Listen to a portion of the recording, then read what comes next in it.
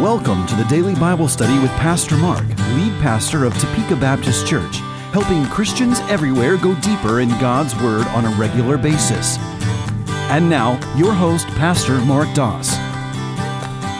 Most people avoid the book of Job because it is a depressing book. I mean, there's no really way to avoid that truth, that reality, that this book is filled with a lot of negative talk. You have this horrible event happen in this man's life, and then it's filled with this interaction between Job and his three friends, which has been nothing but negative ever since we've been walking through every one of these chapters. So why is this in the Bible? Like, why would God put this here? Well, I think there's several reasons why. One is because you can't avoid pain. I mean, you can't avoid suffering. It's a part of life, and you're going to know people who are suffering, and you're going to experience suffering yourself. So it's important for us to look at, this is how not to do something. And that's one of the bigger points of this book is, this is how not to treat your friends. This is how not to talk to your friends. So that's one of the lessons of this book. And the other lesson is that it emphasizes to us the power of words. There was a statement that I heard as a kid growing up is, sticks and stones will break my bones, but words will never hurt me. And that's just not true, and we know that's not true. In fact, words many times hurt us more than any kind of physical pain you could bring us, because words are things that stick with us forever.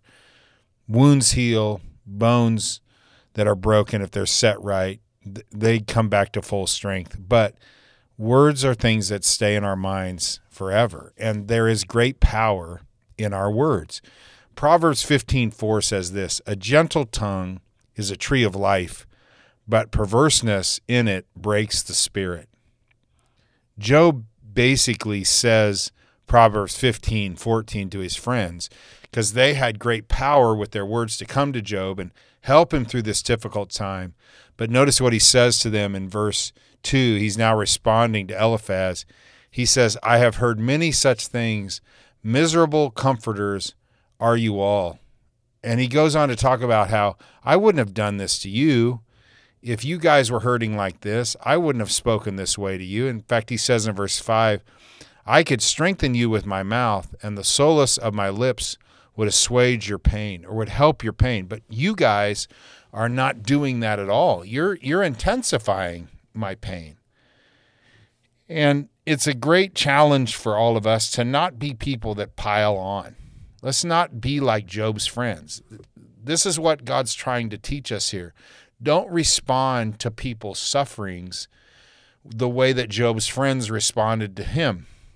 Instead, be somebody that comes into the room and brings life and brings help to this person who is dying of cancer or who is suffering tremendously because of genetics or whatever they're going through. Be somebody who brings life to the room, not somebody that makes the situation worse and drags the person down even more. And that's what these friends are doing.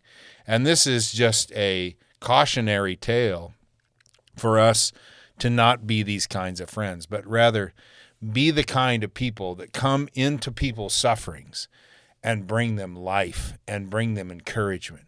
So maybe you can think of somebody that's going through a tough time today. Maybe just send them a text or give them a call. If they don't answer, leave a voicemail, send them an email, do something to try to lift somebody's spirit today who is suffering. But let's not be somebody who drags people down with our words. Let's understand our words have power.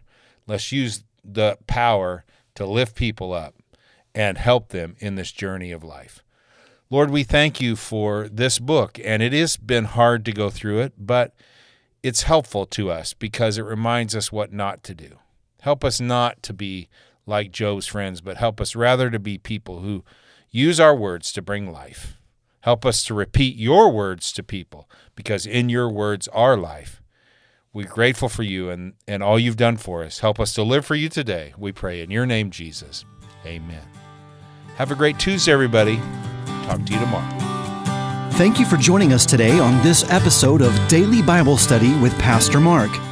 As you go about your day, may the Word of God resonate in your heart. If you like what you've heard today and want to hear full sermons from Pastor Mark, join us online at topekabaptist.org.